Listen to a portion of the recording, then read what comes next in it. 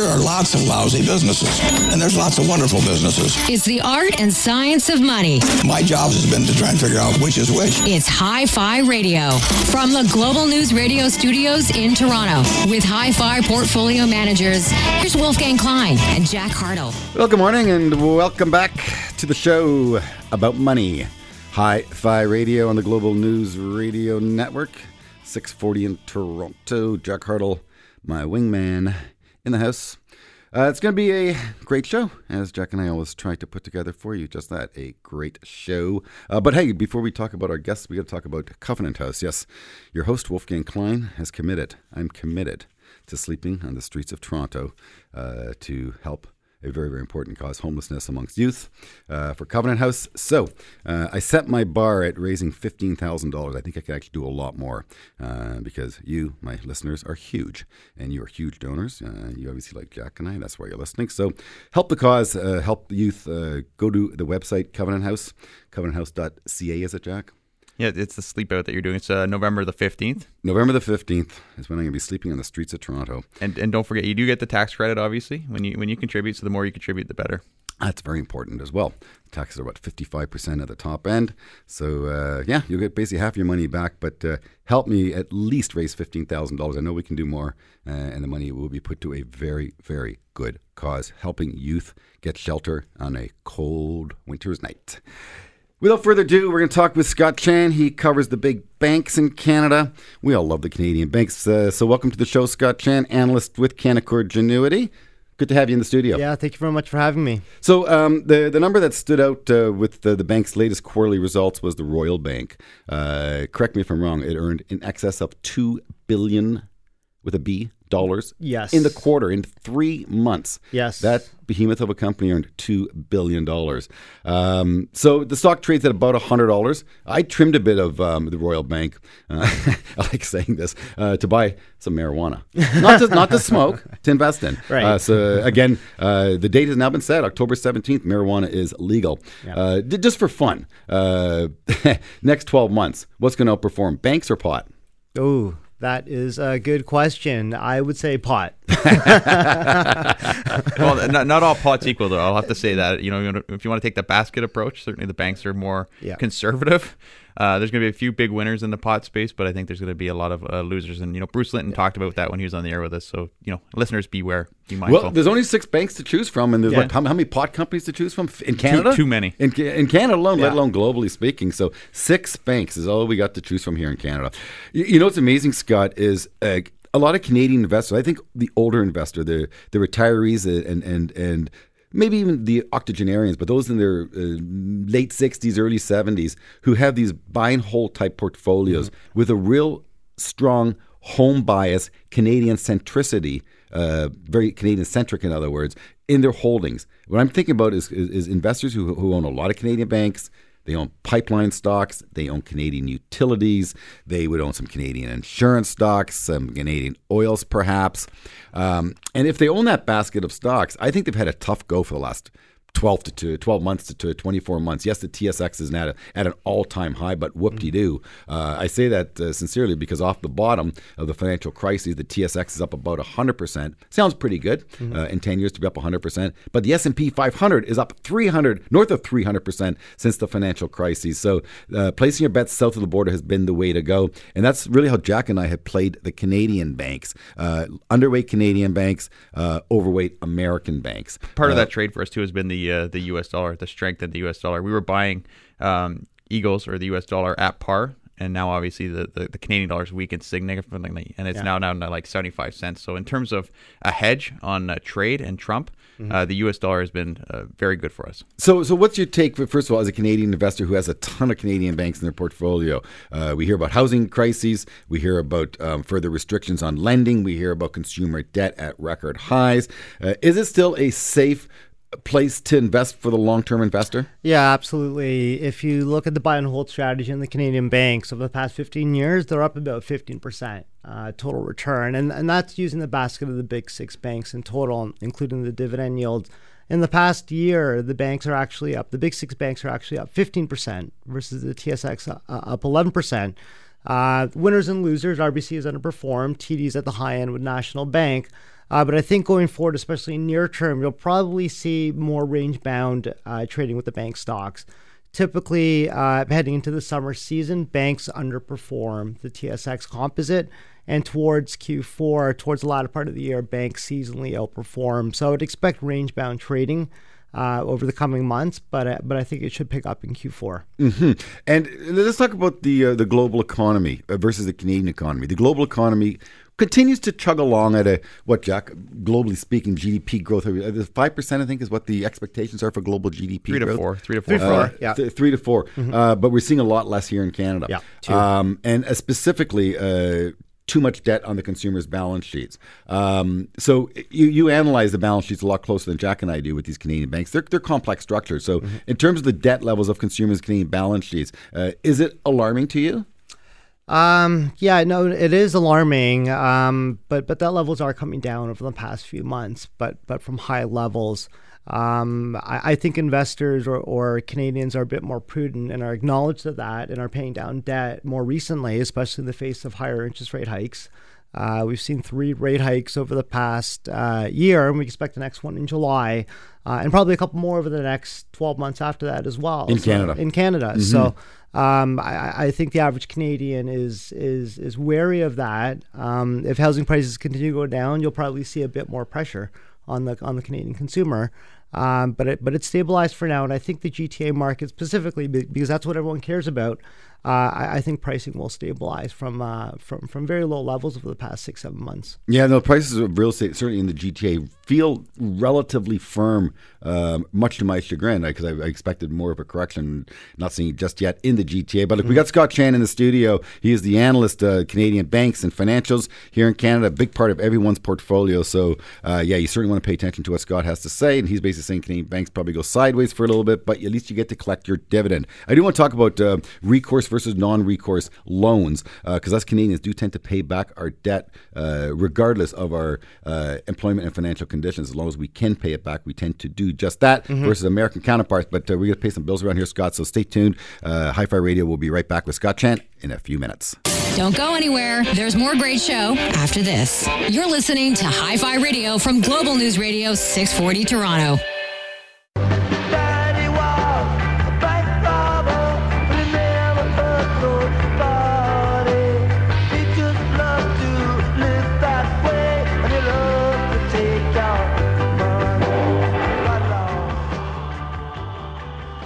Yes, crime doesn't pay. You know, the irony is, I think Canadians would think that the banks are actually robbing us as opposed to us robbing them. truth be told. Well, you talk about the billions they make in quarters. Those monthly fees, they certainly add up, right? That's not all their business, obviously, but, they got transaction fees. Yeah, I mean, they collect off everything, right? It's true. But I want to talk about recourse. So this is something I learned a number of years ago. And legislation in Canada versus America is very, very different when it comes down to loans and loan repayment. In America, Americans could walk away from a negative equity situation. In other words, if their home was underwater, if they owed more than their home was worth, they could literally just walk away from it, basically declare bankruptcy, and within a short order, reapply for a loan. Yeah. Here in Canada, walking away from a home that's underwater, with the exception of Alberta, because I think is that provincially legislated or nationally, federally legislated? I think it's nationally. I thought it was because I know in Alberta people were walking away back in the early 80s. Maybe they changed legislation. But long and short, Canadians don't walk away from their debt even if they're underwater, even if the ability to pay is extremely challenged. And as such, on the balance sheets of the Canadian banks, loan losses, which is a very, very important metric that you pay attention to each and every quarter. What have you seen in terms of banks' loan losses, those who aren't paying back their loans? Yeah, I mean, it's a bit mixed across the board in the Canadian banks, but generally they are pretty stable. In some cases like TD, they talked about the Canadian portfolio being better, quarter-over-quarter, and the outlook being better. CIBC would be at the opposite end of that. But generally, I think the outlook over the next 12 months is stable credit. stable provisions, and you're talking about losses, Wolf. Yep. And default. Default, and they're actually at historically low levels since the financial crisis. What are those levels on mortgages? Give the listeners a percentage. It's very small. Correct. So on $100 mortgages, how much of that would default? People wouldn't pay back. I think it's less than 1%, isn't it? 2 beeps. So 2 beeps. So 1/100ths of a percent. Exactly. 2/100ths of a percent. So not even 1% of mortgages default. 2 out of 1,000. 2 out of 1,000. 2 out of 1,000. 2 out of 1,000. That's right. 2 out of 1,000. So is that 20 cents on the $100? Is that what it is? That'd be 20 beeps. No, it's 2 cents. 2 cents. On 2 cents. 2 cents on $2 on $100. Yeah. No, 2 cents on a dollar. It'd be 2 cents. 2 cents $1. Yeah, exactly. 2 cents on it. 20 cents on 100. No, 2 cents. 2 cents on 100. 2 cents on 100. Yeah, sorry. Yeah. Basis point. Boy, oh boy, it makes it challenging. Historically, it's been about 4 cents or 4 beeps. Like historically, if you look through back in the data, 35, 40 years ago. So 4/100ths of 1% default. And in America, what's the number? Do you know? Oh, I don't know. It's a lot higher. It's different. Yeah. I think it's 1 or 2. It might even be as high as 1 or 2%. I think you're right. Yeah. So if it's 1% higher, that's actually 50 times higher default in America than in Canada. Yeah. Incredible. So the balance sheets of Canadian banks, safe. Would you feel comfortable in Canada? Again, GIC rates have risen recently, and there's a lot of talk about, for good reason. GICs are guaranteed up to $100,000. Would you feel comfortable, Scott, if you had a windfall of money, buying one GIC with, say, $500,000? If I made a windfall of money and I had nothing to deploy in, I would probably look at real estate instead of GIC. No, but my question is, would you feel comfortable if you had no choice but putting your money into a GIC over $100,000? We're talking about default risk of the Canadian banks. Yeah, I would. Yeah, 100% I would. You would. No worries. You'd buy that over the actual bank bond, which probably yields a lot lower, has liquidity, but yields a lot lower. I mean, I would probably go with the latter, but I think older people would be more comfortable with GICs. I mean, I'm a bit more of a risk. I'm more of a risk taker and want more income. GIC rates are still low, relatively low compared to historical standards. So let's talk about the importance of the real estate market for Canadian banks. Canadian banks are very diversified businesses. They have multiple silos. So beyond real estate, what other areas of the economy are helping the Canadian banks continue to succeed? The biggest thing is commercial. So business growth in Canada is very, very robust. We're seeing double-digit loan growth over the past year, and I think the outlook is still centered around double-digit growth. Wealth management, asset management is very strong. It's buoyed by not just Canadian markets, but global markets, U.S. equity markets. The banks have strong distribution capabilities. So they get a lot of net inflows, and it's very tough for outside competitors to compete against the banks because they have a lot of point-of-sale contacts in the branches with advisors, with brokers, etc. And then capital markets. Capital markets is a bit lumpy. Last quarter was a bit lumpy, but Royal and some of these bigger firms are diversifying outside of Canada, and the U.S. market is obviously a bigger place for capital markets. And that's the key thing, I think, for these Canadian banks is they've got to go global. They've got to go to the U.S. markets because we talk about Canada being a low growth environment. So if they want to get that obviously higher valuation, they got to look elsewhere outside of Canada. So look, in the interest of time, Scott, the 6 banks to choose from, pal. You're not going to throw a dart, but pick one. Your favorite bank, 12 months going forward. Yeah, favorite bank. Go with strength and go with TD. Even though it's outperformed. It's at an all-time high. It's at an all-time high. And is that because of that's because of its U.S. exposure, isn't it? Exactly what Jack said. It's got about 35% exposure to the U.S. U.S. valuations are going higher, and that's helping out TD stock. And the Canadian operations are very solid too, in terms of the P&C banking, the wealth, and the capital markets. All outstanding results last quarter. And do you have an opinion? I know you don't follow closely the U.S. banks. In other words, you don't do full analysis on the U.S. banks. But would you favor U.S. banks over Canadian banks? That's what Jack and I have been doing. I would near term still. Over the next 2 quarters, I would favor U.S. banks over Canadian banks. Yeah. So and you're comfortable with the likes of a J.P. Morgan? Yeah. They've all pulled back. Bank of America, Citigroup, Goldman. I think the basket is still very strong near term. I think our next guest, Tony Dwyer, is going to echo that comment as well. Yeah. Well, we're going to do just that, Scott. We're going to kick you out of the studio, pal. Let you go home, enjoy the rest of your weekend. We're going to get Tony Dwyer in, and he's in New York, and he is our chief strategist at Canaccord Genuity. And it's summer. Yes, indeed. It is summer, my good friends. And you know what they say, sell may go away.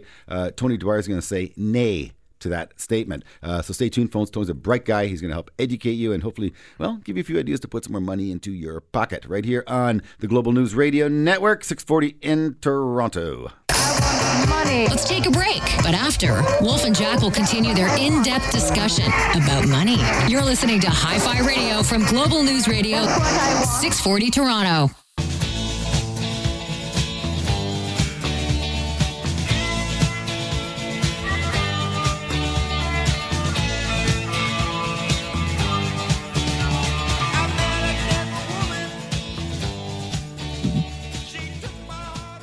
Well, Jack Hartle says you ain't seen nothing yet. That's what Tony Dwyer says as well, I believe. We have Tony Dwyer on the line. He is in New York City, and he is our chief strategist with Canaccord Genuity. Tony, it's always a treat to have you on Hi-Fi Radio. Thank you very much for joining us. What a great song to start the show, Wolfie. Thank you, Jack. Well, yeah, Jack picked that one. That's CanCon, Canadian Content. Buddy, I know the brains behind the operation. Come on. Okay. And you've also learned who the Tragically Hip was on the show, correct? Correct. All right. So, Tony, CNBC, I think they called you the biggest bull on Wall Street. That was just this week, yeah. Absolutely. How do you feel about that, being called the biggest bull on Wall Street? It's very interesting because when I do that, I don't do it in a traditional Wall Street marketing style where I'm trying to get my name out there. I would rather be in the middle of the pack, but the data just doesn't support it. It just doesn't support it. The market has done nothing on the S&P 500, so the multiple has actually, if you look at this year's earnings, you would have to have, because we're in the middle of the year and CEO, small business, and consumer confidence is still near a record, you would need some kind of economic Armageddon, something way more serious than trade war fear to get my 160 number to be wrong.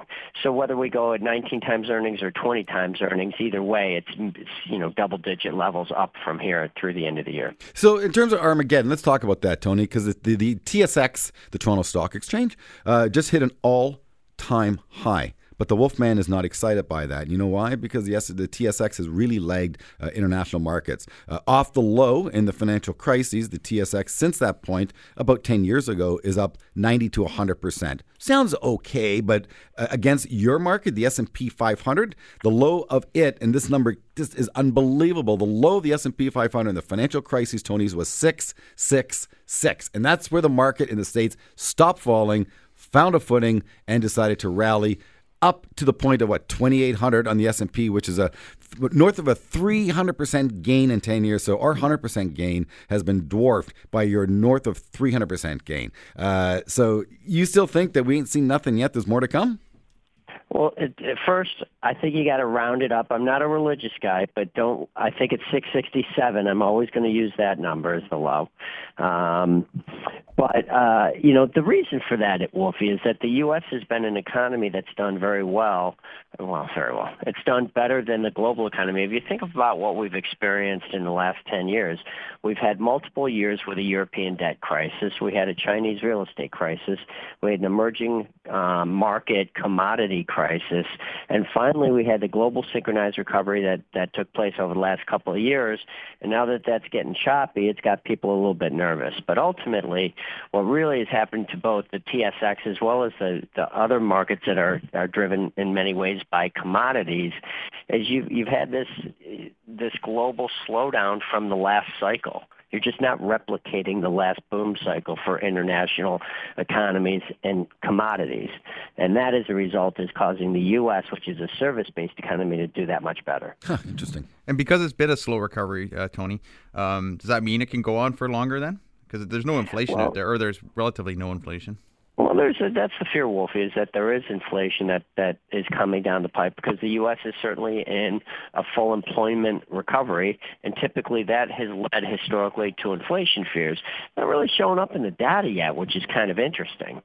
It's put the Federal Reserve in a little bit of a conundrum because they keep raising rates in fear that inflation's about to pick up, and it hasn't been picking up that dramatically. So, it remains to be seen. But even if the main driver of a recession in the U.S. is when credit shuts down, and we're still at least 2 years from that. So I asked Jack a question this morning because he has the economic background. And I said, Jack, with Trump talking tough on tariffs. He starts slapping on tariffs, 50 billion here, 100 billion there.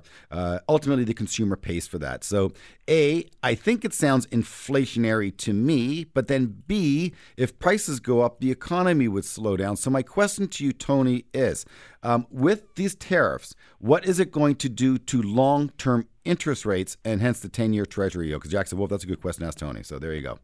Well, I'll tell you, it is a good question. Jack does a great job with this stuff.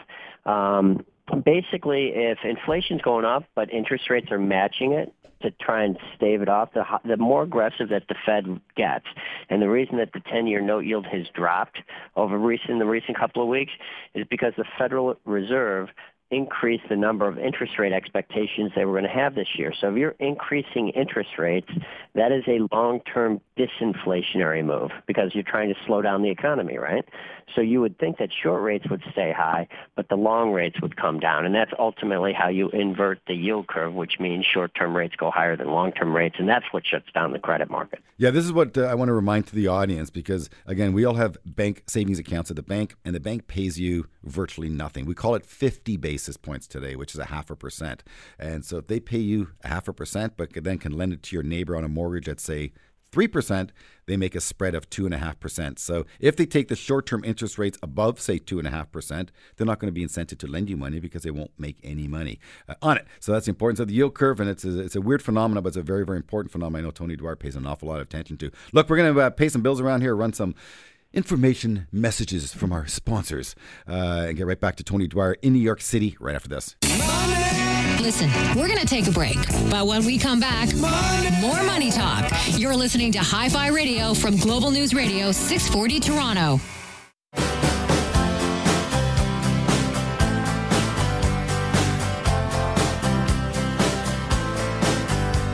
Well, it started out down a dirty road. Hey, Jack, I got a question for you. Is that because Tony actually flies an airplane or because the market's flying? Or both?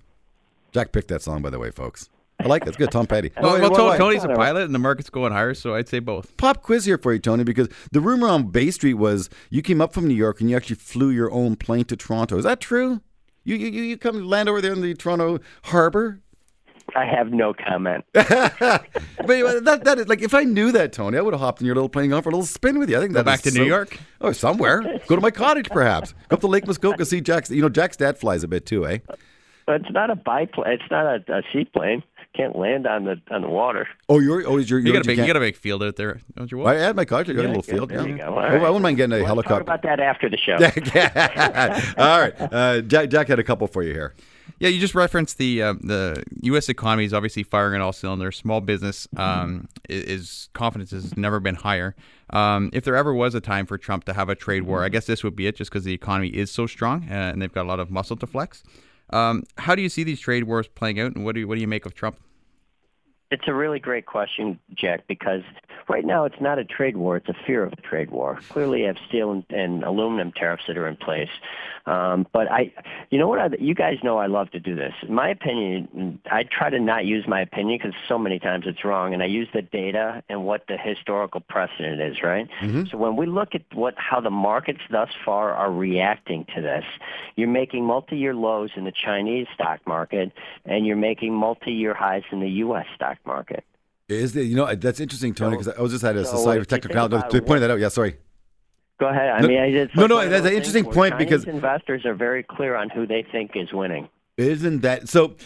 Yeah, that doesn't alarm you that you don't find that to be a canary in the coal mine. China's stock market's making not new lows, but it's trending lower, and the S&P keeps trending higher. I would say that it would be a canary in the coal mine if it was associated with a collapse in commodity prices, but it's not. You don't have a collapse in commodity prices. You have commodity prices that have come down a little bit from peak, but they're still pretty stable. Yeah, they're firm, no doubt. Where you're worried about global growth, which is ultimately what we're getting at here, it's typically not going to be tariff and trade-based. It's going to be demand-based. Now, clearly, tariffs and trade can affect that, but I have no idea how to advise your listeners or you guys as top guys at the firm. How do you advise somebody on a fear? It's not reality. And what we've had, though, what's real is that you've had weakness in the U.S. banks and the U.S., the big banks and the U.S. industrials. And I got to attribute the industrial weakness to fear of the trade war. So it's real. It's having an impact. But we got to see it actually come to fruition before I would say change your portfolio based on it. Yeah, and the other thing that's real in the U.S. economy is they had tax reform, and that was policy that was implemented. And you saw what happened with that last quarter, and earnings were up 25, 26%. Revenue was up 7%. So that's the real economy, and that's tax reform that's actually in place. It's not a fear of a trade war. Yeah, well, that's going to continue. This year. You're going to have over the course of the next 3 quarters over 20% earnings growth based on the consensus and my forecast. So that's where I'm talking about, where the valuation of the market. People say the tax, because the market hasn't done that great on the S&P anyway, that the tax legislation is already discounted in the market. And I would say the opposite. I think instead of discounting the positives, the market is currently discounting the negatives of the slower global growth and the trade fear. And if you get a reversal of that, look out to the upside. The risk is to the upside, because you are going to have that greater than 20% earnings growth. Good. Well, that's exactly. It's amazing because your unemployment, or American unemployment, is what, 3.8%, I believe. I've never seen such a print. 3.8% unemployment. And let's go back to the Canadian banks versus the U.S. banks, because we had Scott Shannon, our Canadian bank analyst at Canaccord, and we discussed U.S. versus Canadian banks, and Scott agrees investors should probably favor U.S.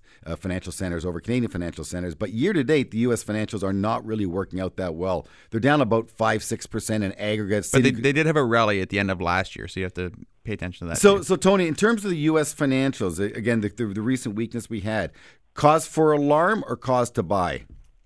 I think you have to break it down a little bit further. A lot of the insurance-based financials are getting smoked because the long end's coming down. But if you look at the regional bank index for the U.S., it's had a great year so far.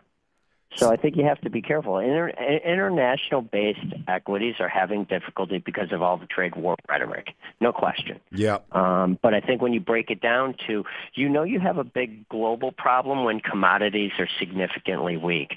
You have a big U.S. problem when all the banks are going down. It's just not the case. Isn't that interesting?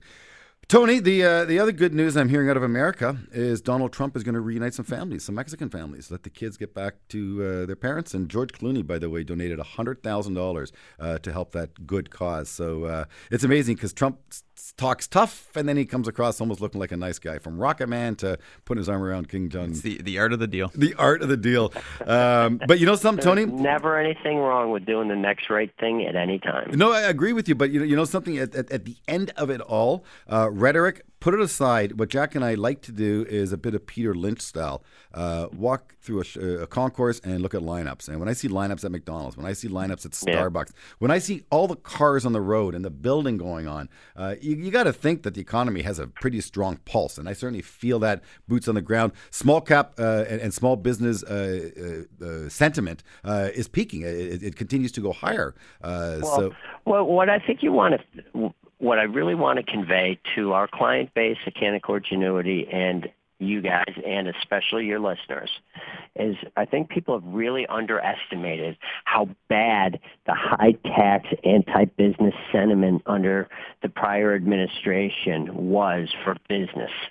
People and companies, small or large, did not want to invest in their businesses for fear of increased taxation, increased regulation. The reversal of that under this administration has been extraordinary. And that is what is creating the significant capital spending that ultimately should end up with higher productivity and higher stock prices with earnings. Yeah, and as soon as you began that statement, my eyebrows popped. Jack took out his pen quickly, handed me some cheat notes here, which I don't need on this one here, because what you're getting rid of, we inherited, my good friend. Our business sentiment in Ontario, it must be so dire. Boy, oh boy. Well, a tale of two markets, and Tony Dwyer, always a pleasure to, shall I say, walk hand in hand with you up and down Wall Street. Is a real treat, my good friend, and a real pleasure. Wish you a good weekend, my good friend. Here. Have a great day, guys. Good job, Wolfie and Jack. Thank you. Coming up next, well, we're going to talk the business of hockey, you may want to reconsider having your kid become a hockey star or not. I don't know. We got Nick Boyton coming in the line to talk about the challenges he has faced as a NHL superstar right after this. Making money is the best. So how do you make more money? Life would be sunny, plenty of money. Come on back after this. You're listening to Hi-Fi Radio from Global News Radio 640 Toronto.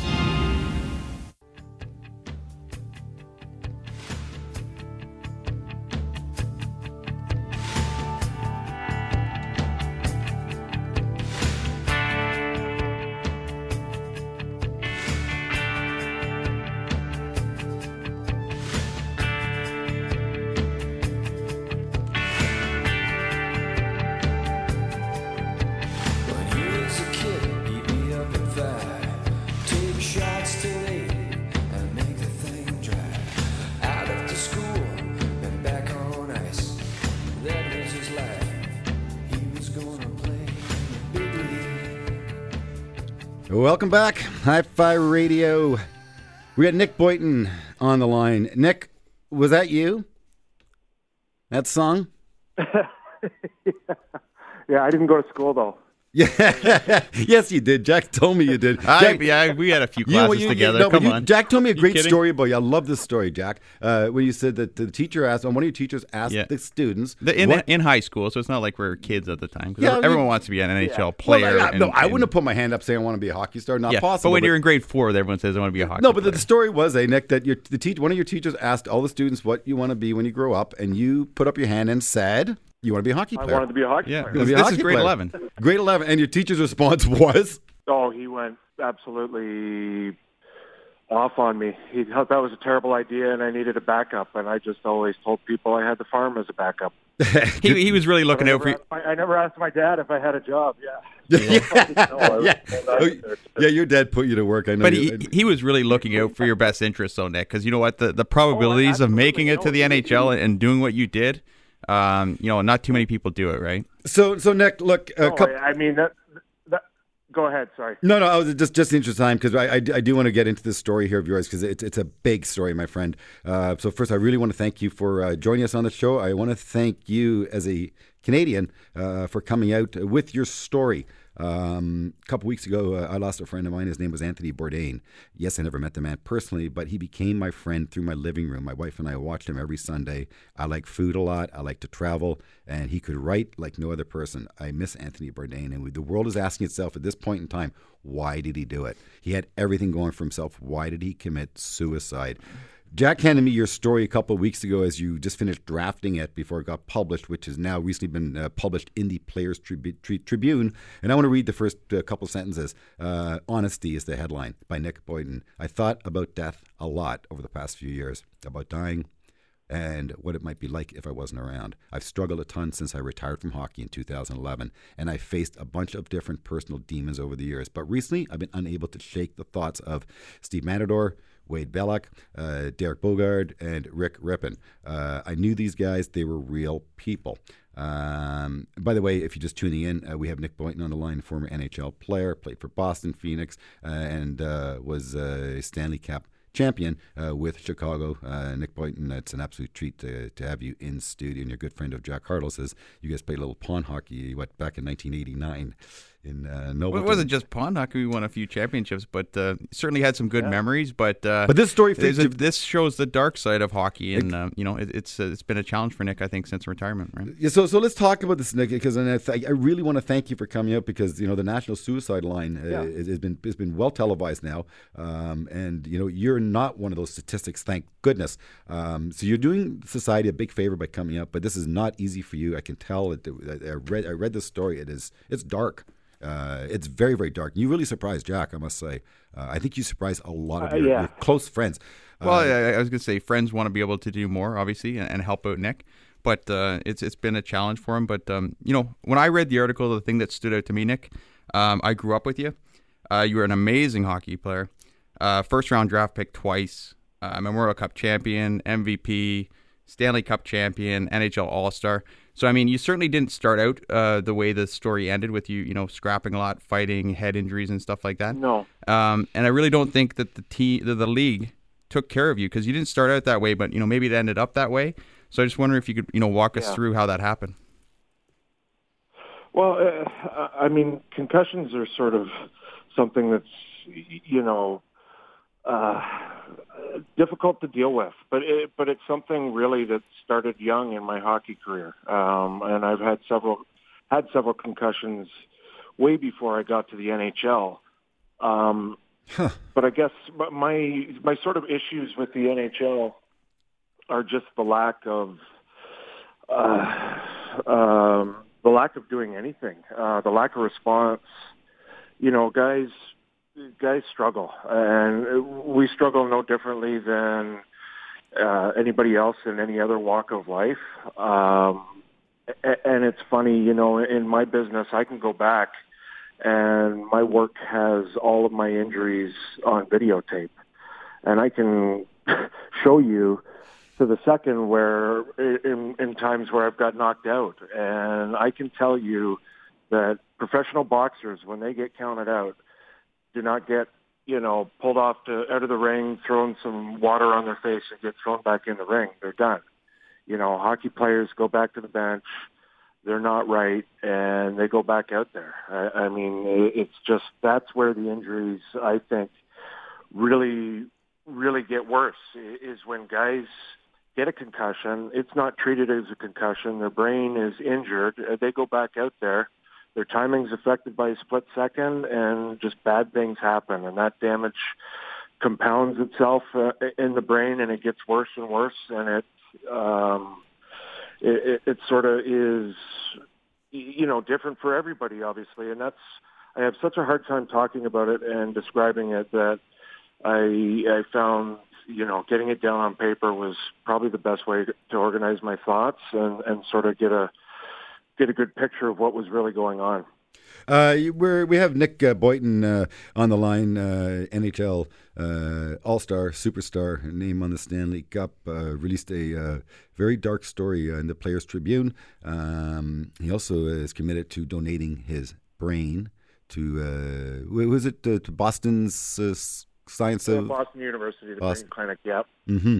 So, look, we're going to dig deeper into the story by Nick Boynton right after Pay a Few Bills right here on Hi-Fi Radio. Stay tuned, please. Stay with us. There's more shows still to come. You're listening to Hi-Fi Radio from Global News Radio 640 Toronto.